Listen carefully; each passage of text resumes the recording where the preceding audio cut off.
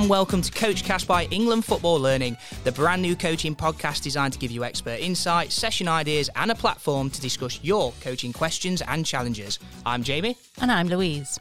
In each episode of this series, one of our experts will dissect a specific topic and then speak to a grassroots coach with the aim of helping them and you develop more skillful players.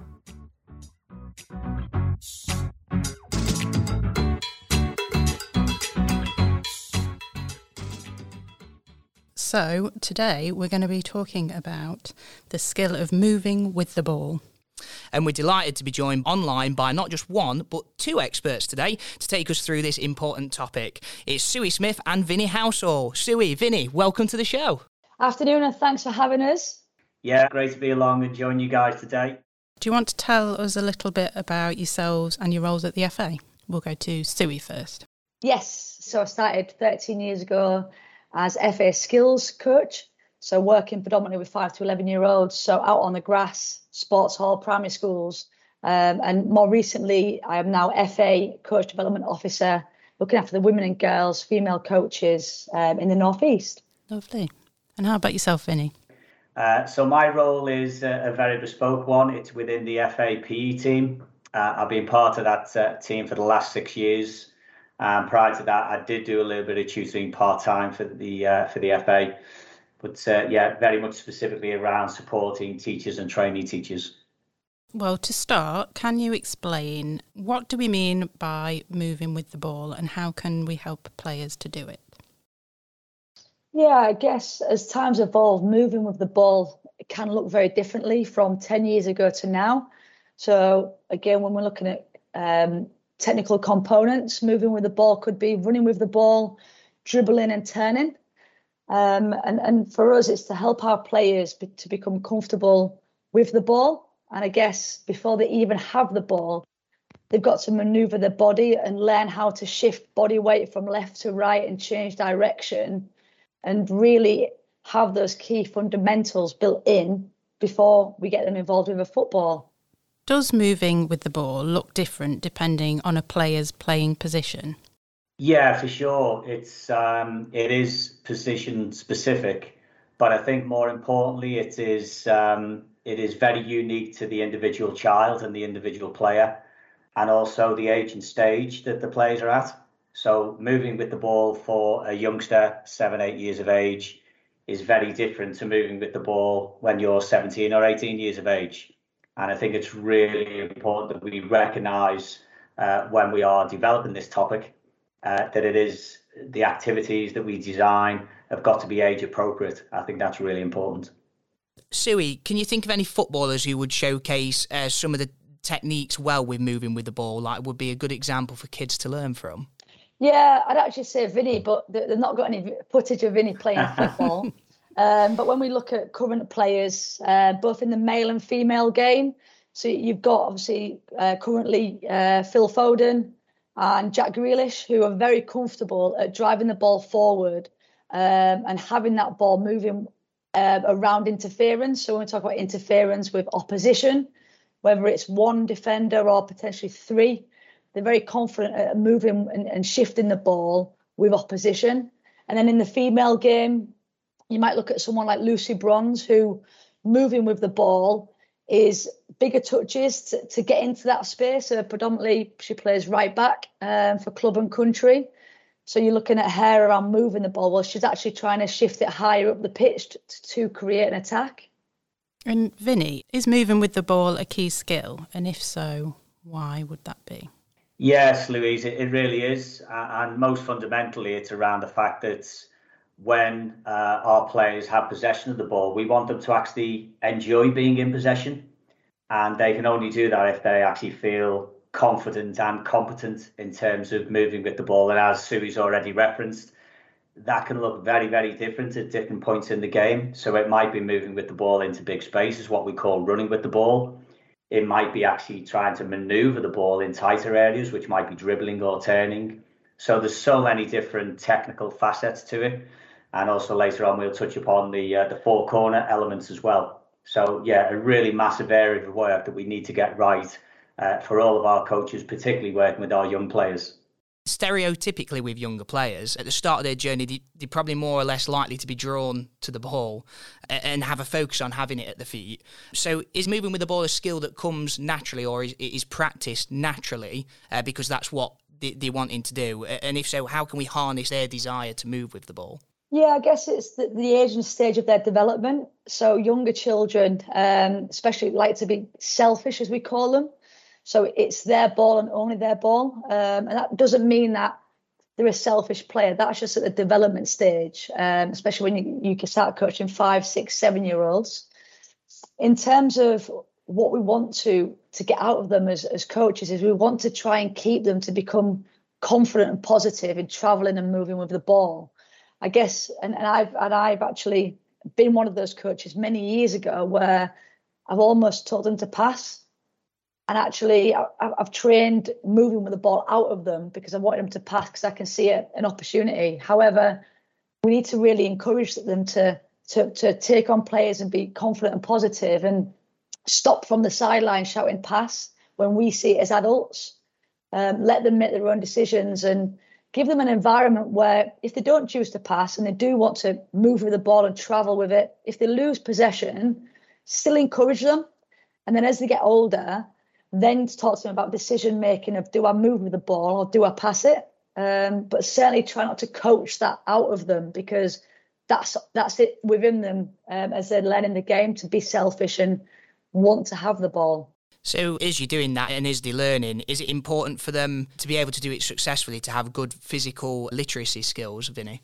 Yeah, absolutely, Jamie. And I think even prior to those physical literacy skills, it's actually that ability to make decisions through recognizing spaces. So it's actually a perceptual thing in the psychological corner. And to that end, I talk to a lot of the coaches and the teachers that I work with to encourage the children to play like meerkats, encouraging the children to play with the head up, to what we call scan, check shoulders, whatever terminology you want to use. I think that's really, really important. And just one final piece around that, working with our youngest players, as we know, they will actually immediately, when the ball's at feet, they will put their head down.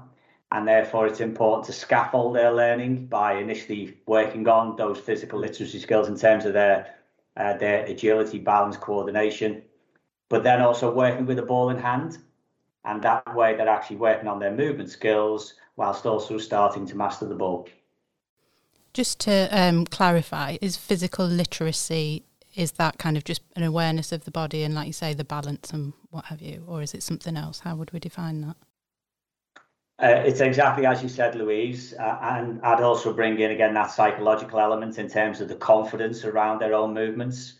So when we talk about literacy generally, it's often children who are confident to actually to read and to write, and physical literacy has that confidence element in there as well. So it's important that when we design our practices, we give the children, the young players, the opportunity to build up that confidence, maybe through 1v1, 1v2, 2v2 type practices. I guess as well, when we talk around that, what Vinny spoke about is ABC, so agility, balance, coordination, and rightly so from Vinny in terms of if they can get that right first at a younger age, the confidence for them to have it with a ball at the feet would be brilliant. So tag games is a really good way to encourage that physical literacy and the ABCs to help them build it. Okay, and then what other skills do players need to be successful at moving with the ball, and how can we help develop them?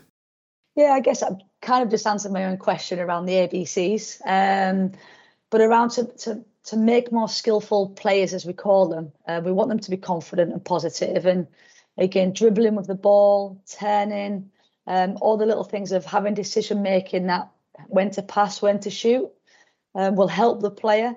So putting them in environments where, and like Vinny alluded to, 1v1, it could be even 1 against 2, depending on the ability of the players and the confidence.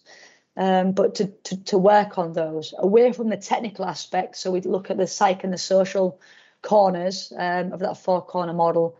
We want them to be good at decision making as well. And what we mean by that is not just around when to pass and when to dribble, but if they're coming up against an opponent, to work out the weaknesses of that opponent. So what side are they weaker on? Well, I'll take the left side as the weakest side, and I'll try and look to exploit the right hand side of that defender, because I know that they're weak at shifting the body and things like that. So not only we want players to be confident in themselves, but we want them to make decisions based on the opposition. Am I stronger than him or her, faster than him or her? And actually, how can I beat that player? So what part of my foot might I use to shift the ball? So again, it's a lot more around the four corner than it is just the technical in moving with the ball. Vinny, you alluded to it a little bit back with meerkats being able to look up and scan. How can you help players do that and to be more comfortable on the ball in to be able to look up and have a look what's around them so that they know what they can do next? Yeah, I think for that one, Jamie, it's all around creative practice design.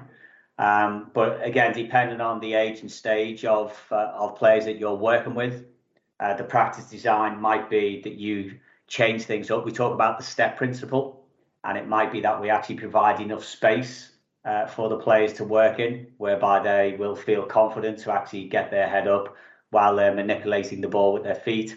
It might be that we actually change the number of players.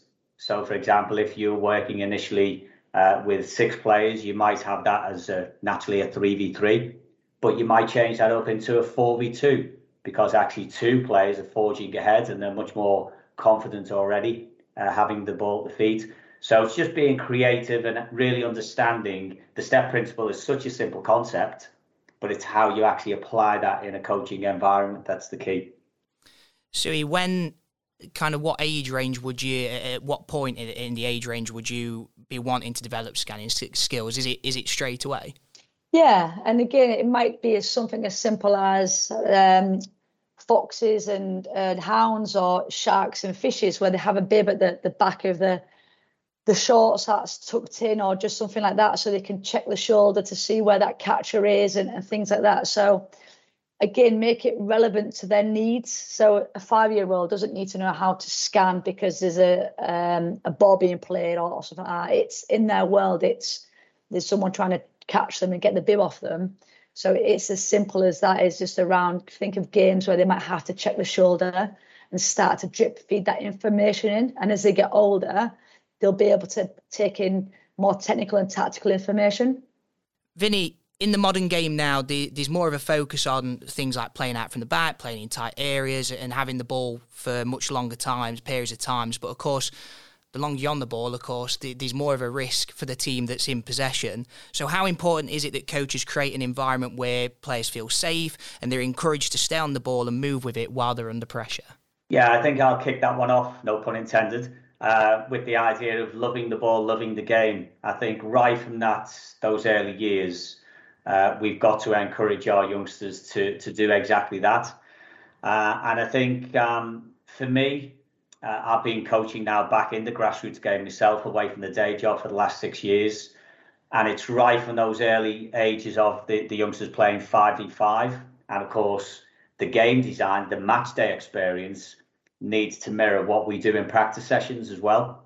And the beauty of it is, of course, when we're playing mini soccer 5v5, 7v7, then the rules for those formats of the game allow the children to have time on the ball. So, for example, at goal kicks, there's the retreat line. And therefore, that should be encouraging all grassroots coaches to say to their young goalkeepers, pass the ball out from the back. Yeah, try and play to somebody in a wide area or somebody's in space. Of course, once we then move from 7v7 into 9v9, it's starting to become a bit more like the adult game. And the retreat line disappears. And that, to me, is the real crunch point that as coaches, we need to keep our behaviours consistent, to say, keep trying to look after the ball, keep trying to play out from the back. Not for the sake of just copycatting what the senior players do, but actually the ball is precious. And if we can look after the ball and if we can move with the ball comfortably, we'll work our way up the pitch and do the bit that we enjoy most, which is scoring goals. As we move through the age groups then, like how can we make sure it's appropriate for different age groups but still being able to progress and maybe getting a little bit more advanced? Yeah, so again, with the younger age groups, you almost want them to have more chances of dribbling, but against more opposition. So it could be a ball each, but with only one defender in there. So you could have 10 players with a ball each and 1 or 2 defenders in a square that they've got to try and get past. And that kind of helps them because they can use other players to distract them from that defender. So again, they've got a little bit more breathing space, and that defender doesn't necessarily always have to go against that attacker. As they get older, you're looking at then changing. So it could be that it's 1v1. So you've got that one attacker with the ball, moving with the ball, but is faced up against that one defender. So again, it's quite hard to get past them. They've got to really be confident going, how do I get the ball past this player? As they get older as well, you might be looking at different practices that lends itself to defenders. So you might have one attacker who's moving the ball against 2 or 3 defenders. Now, again, you'll know the needs of your players because some players will thrive off that challenge, but giving them too early, it might not be confidence, they might not enjoy it, might not want to come back. But when you see, obviously, players like Jack Grealish taking on 3 players, it is in the game. And especially when you're up front, it might be that you're playing a 4-4-2 and you're playing against a back 4 plus a goalkeeper.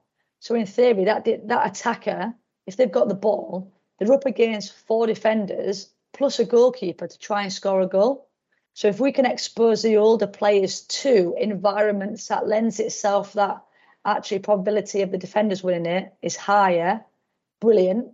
But there's also a trade-off. If we do that too much or too soon, we'll start to lose a player's confidence and that belief in themselves. So it's around that balancing, juggling act of knowing what your players need at what point, but start to play again against the different defenders as they get older.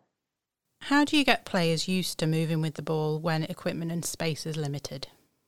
Yeah, that's a really good question.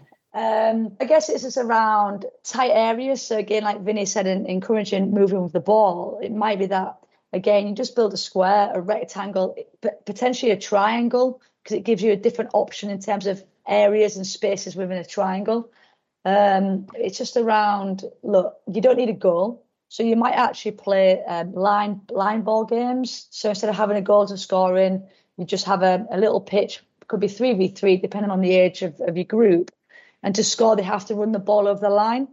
So obviously then you're practicing your session title, your topic of moving with the ball, and they're getting more repetition because that's how they score a goal.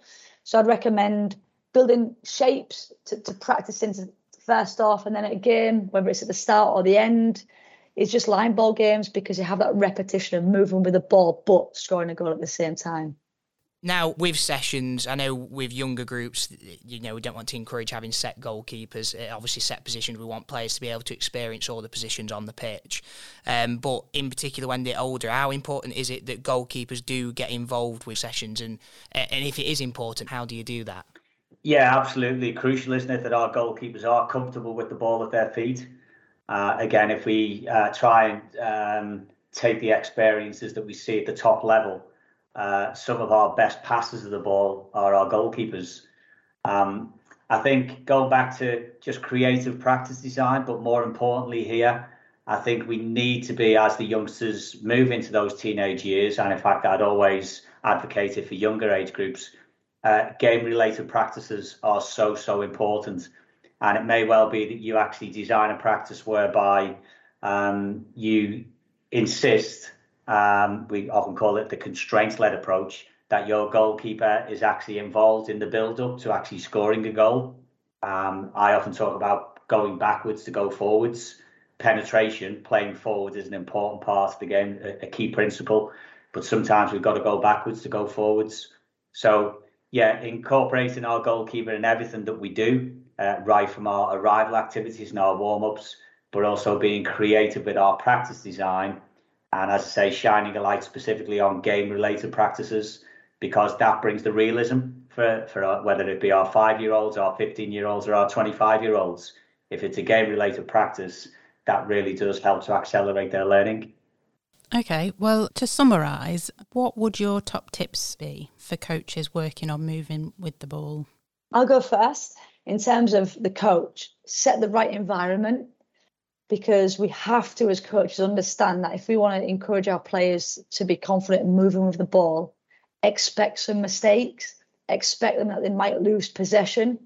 So what is your coaching mannerism going to be like if that happens? Because at training, we might actually really encourage moving with the ball. But when it's a game environment, our mannerisms and coaching values may change because of the score or the pressure from potentially the sideline. So if we can mirror our coaching mannerisms, training and match day, to encourage them to move with the ball, but also just confirm with them that it's okay to lose the ball because there's always a risk. So maintain your coaching values and beliefs for both training and match day to help players gain confidence in moving the ball.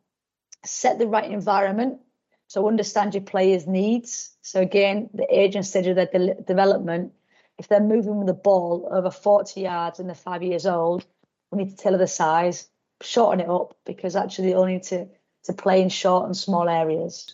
Our practices should be small-sided and small-numbered, especially for our young players. Decision-making, we can't make, or our youngsters, our teenage players, our adult players can't make good decisions unless they play with their heads up and develop that awareness. And so earlier I referenced Meerkats. It is my go-to because I think it's such an easy way to explain to people the importance of playing with your head up, scanning to see what the options are, checking shoulders, having a good body position.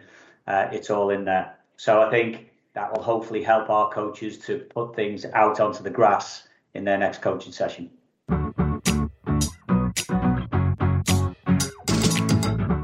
Now, this is the part of the show where we're joined by a grassroots coach. We'll hear about their experiences so far and find out what coaching challenge they're currently facing. Our experts will then hopefully be able to provide them with the guidance they need. Today, we're delighted to be joined by Lewis from Hull. Hi, Lewis. Welcome to the show. Hey, mate. How are you doing? Yeah, not too bad. Thank you very much. Hi, Lewis. Thanks for joining us. Can you tell us a little bit about your coaching journey so far? Yeah, I've been doing coaching for around 4 years now. Started a girls football team, under 8s. My daughter wanted to get into football. I'm massively passionate. I've been playing football all my life. And I wanted to try and bring something back to our local area and try and bring girls football up. And I just took over recently, 6 months ago, a women's team as well. So can you tell us what coaching challenge you're currently facing? Yeah, probably the biggest thing for me and for the younger generation so much is the development gap, especially around where the children are progressing. Some are progressing at a higher standard, a little bit quicker, where we've got other girls that have been probably playing as long as the girls I've got now, but maybe not progressing and developing as quick as some of the other children that I've got. So that's probably one of the key challenges I find on a weekly basis, keeping them motivated and stimulated is probably the right word to use in terms of progressing their footballing ability and keeping them motivated to play. So trying to develop drills on a weekly basis that keeps them going, but also doesn't make the players that are maybe not at their level yet, the other girls, keep them motivated and not feel so downhearted that they can't do what other girls do yet. So that's probably my biggest challenge so far is as they're getting older, there's a bit of a bridge appearing. So it's probably my key one, to be honest. So again, Lewis, nice to have you and hearing some of your challenges that you face. I think when we talk about moving with the ball, and especially you're right, in grassroots, predominantly there's so many differences between boys and girls as the ages, because of the age and stage that each individual player kind of their rating growing and developing. There's so much differentiation, and that's not just in football, that's in any walk of life. And Vinny, you can touch on around the teaching aspects and that in schools, which would be great. I think we've got not to be too hard on ourselves in terms of what we plan, but using the step principle and understanding our players as much as we can will help us plan. So that step principle, for anyone that's listening, it's around changing the space, task, equipment and the players. So when we talk about moving with the ball, there's some great games where they can have a ball each, whether it's tag, skills corridor, the great escape, and a lot of the games that are on the boot room around moving the ball. It is great, but the art of coaching is how to differentiate the players. So some tips that might help you, Lewis, as you go back and coach your girls would be around, don't be afraid to make different areas. So you might have a square, a triangle and a rectangle. And we talk about moving with the ball and having defenders in those zones. Well, we know that a square has equal sides, so the space is pretty equal. Whereas when we look at like a triangle, you might start to think about where's the smallest area, and it's at the top of the triangle. So again, you might start to think about, instead of always using a square, I'm going to use a triangle.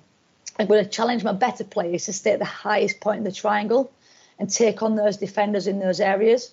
The players that potentially have got a lesser football age, and that's because that's what we call them, that they might be the same age, but the football playing age is different. Yeah. They might want to stay at the bottom of the triangle because there's more space. There might be more player to try and distract that one defender as well. And then it's around those question and answers to your players.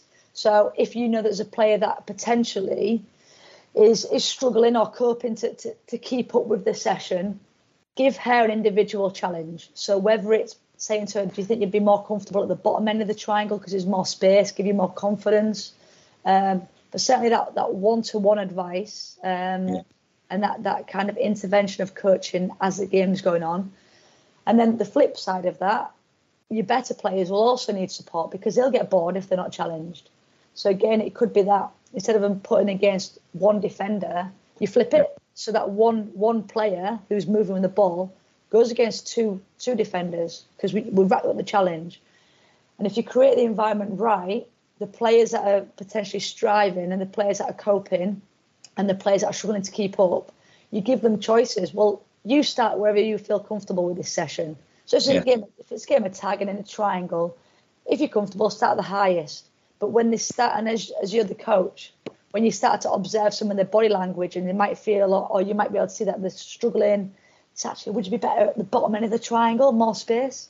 So it's around that for me, around differentiation, that step principle. Yeah. No, thanks for that. Appreciate that. Just picking up on that. Just tell me a little bit more. Sue's just referenced there about it being age appropriate.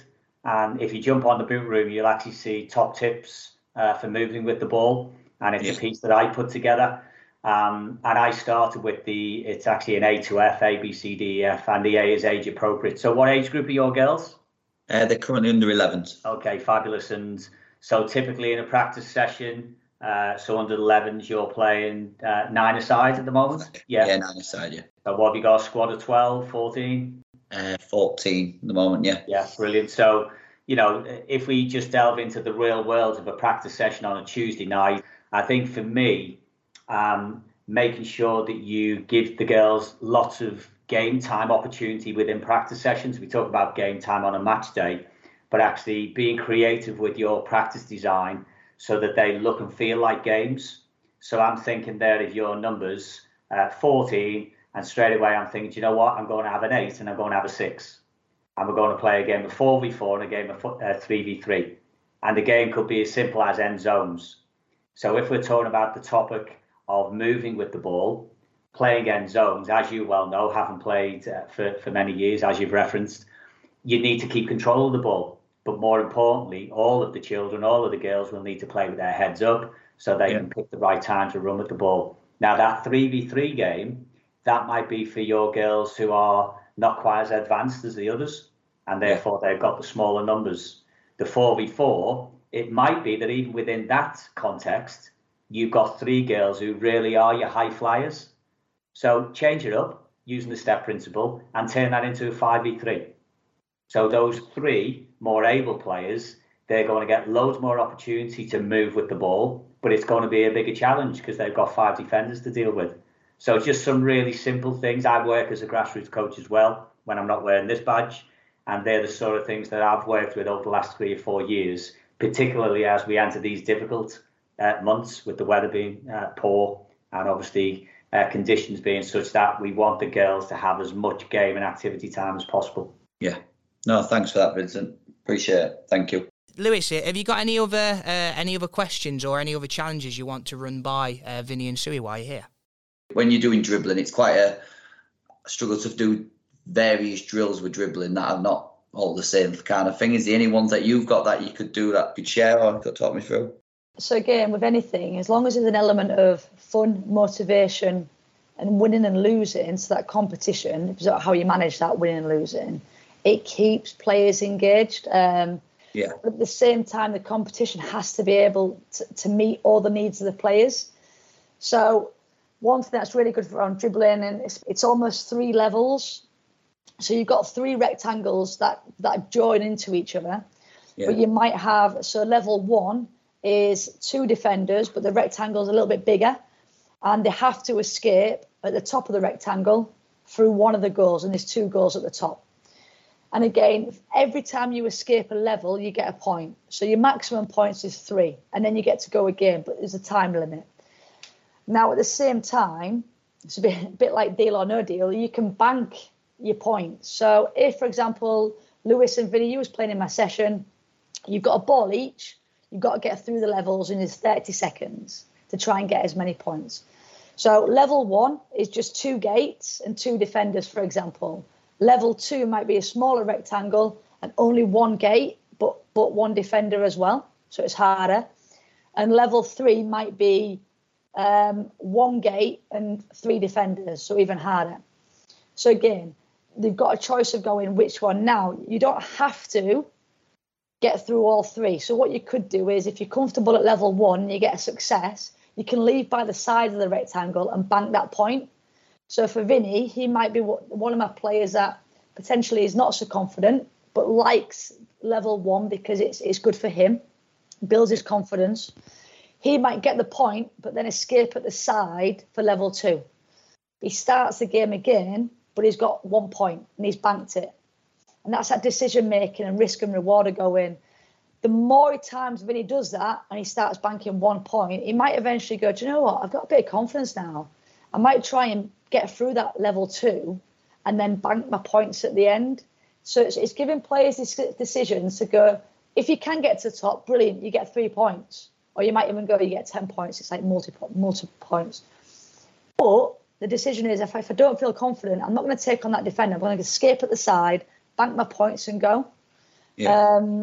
So that's a really good game in terms of it's player ownership, where they feel comfortable, also their ability. But for you as a coach, that's when you might start doing some individual coaching with your girls to go, actually, I've noticed that you've been banking level 1 quite a lot. I think you've got the skill and the ability, especially keeping it close, to try now to get past level 2, because I've been watching you, and then start to ask some questions around tactics. So actually, if there's more than one attacker trying to get through that gate, what's happening to the defender? Well, they're being occupied, brilliant, and that's your opportunity to sneak through. So you've got some coaching points that you can put in. But again, for that dribbling game, and it might be if you get to the end, instead of getting points, you get to scoring a goal, because everyone loves to score. Yeah. And then you could put them in after 30 seconds, find a partner, tell them you score, brilliant. Can you beat your partner's score? Or more importantly, can you beat your own score the next time? Yeah. So they're playing against themselves, potentially sharing the points with a partner who they've got to try and beat. And if there's some goals at the end of level 3, that's the ultimate reward. Go scoring a goal, because kids, adults, don't matter how old you are, love scoring a goal at the end of it. So again, little things like that, but putting levels in where players make decisions based on what's in front of them. Thanks, Zoe. Appreciate that. Yeah, I'm picking up on that, Lewis, going back to the whole idea of scoring goals. I mentioned earlier that I'm a great believer in games-based practice rather than drills. And so one of my go-to games is called Width to Win. So as we know, having width as we attack with the ball is really important. It's a key principle of the game. So essentially, it's your rectangular pitch. There are goals at both ends. And again, with your girls, you could have this as a 7v7. So it could feel like a bit of a proper, realistic match day environment. And then maybe 3 meters in from each of the touch lines, maybe using your marker spots rather than cones, you can actually create 2 channels. And essentially, if a player receives the ball in that channel, going back to the whole idea of moving with the ball initially, they might have 5 seconds of freedom to travel up that channel. Yeah. Now, of course, for your high flyers, you might only give them 3 seconds. And after that 3 seconds, a defender can go in, and then it becomes a 1v1. So it goes from moving with the ball in open spaces into actually tighter areas. So that's a really nice activity that I use. I say it's called Width to Win. It's super easy to set up. And of course, the girls are getting that game time again, playing on, that familiar context. It's a rectangular pitch. and you can increase the challenges. And as Sue said earlier, you can do that individualised coaching as well, because the game will look after itself, and that's where you can do your little drive-by coaching. And I'll give one further example. You might have a really advanced player who travels nicely with the ball up that channel, and whenever they want to leave that channel, you'll give them a challenge of combining with a 1-2. Yeah. So they actually lend the ball to a teammate, get high up the pitch, play a little 1-2, smash it in the top corner. Everybody's happy. So width to win, and I'm happy to share a resource showing you an example of how that's set up. No, brilliant. Thanks, Vinny. How was everything for you, Lewis? Is that some good advice? You happy with that? Yeah, some really good stuff, and thank you both for your time. Really good, some good insight and some good ideas to take back to the girls, so obviously keep progressing them. So thanks again, really appreciate it. Well, thank you very much for joining us today, Lewis. So hopefully you'll be able to put that into action at your next session.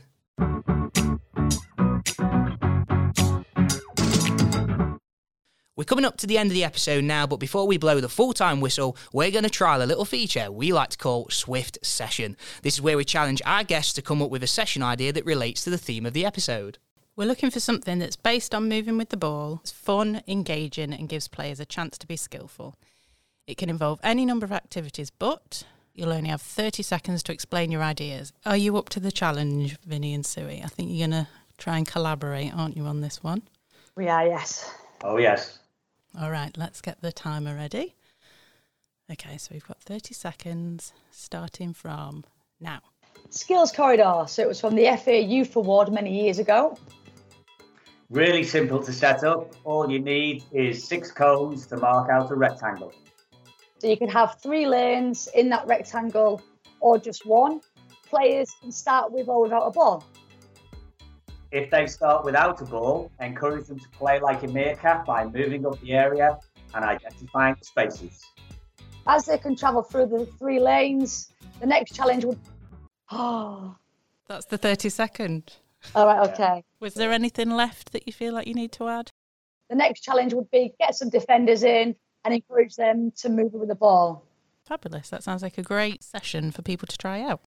So, before we finish the show, do you have any last key messages for coaches to take away? Yeah, I'll give you 3. For me, it's keep it simple, know your players, and don't be afraid to put a challenge in as well. Brilliant. Well, there's some great points there, and this episode's been full, and I will say it, full of gold dust today, I will say. It's been brilliant. So thank you very much for joining us today, both of you. Yeah, thanks for having us. Yeah, thanks both. It's been great fun. Right, that's all we have time for today, but if you want to find out more about what we've discussed in this episode, head over to thebootroom.thefa.com to check out Vinny's article, Top Tips for Moving with the Ball. You can also head over to our YouTube channel, England Football Learning, to access a playlist called Moving with the Ball. While you're on our YouTube channel, make sure you hit that subscribe button, and you can also follow us on Twitter, where our handle is @EnglandLearning. That way you can keep in touch with all of our content. And finally, if you want to chat about today's episode or just want to jump into a coaching conversation, you can do so by swinging over to the FA community. We'll be back soon with another episode of CoachCast, so keep an eye on our social media channels and wherever you get your podcast from. All that's left to say from all of us at England Football Learning, thanks for listening.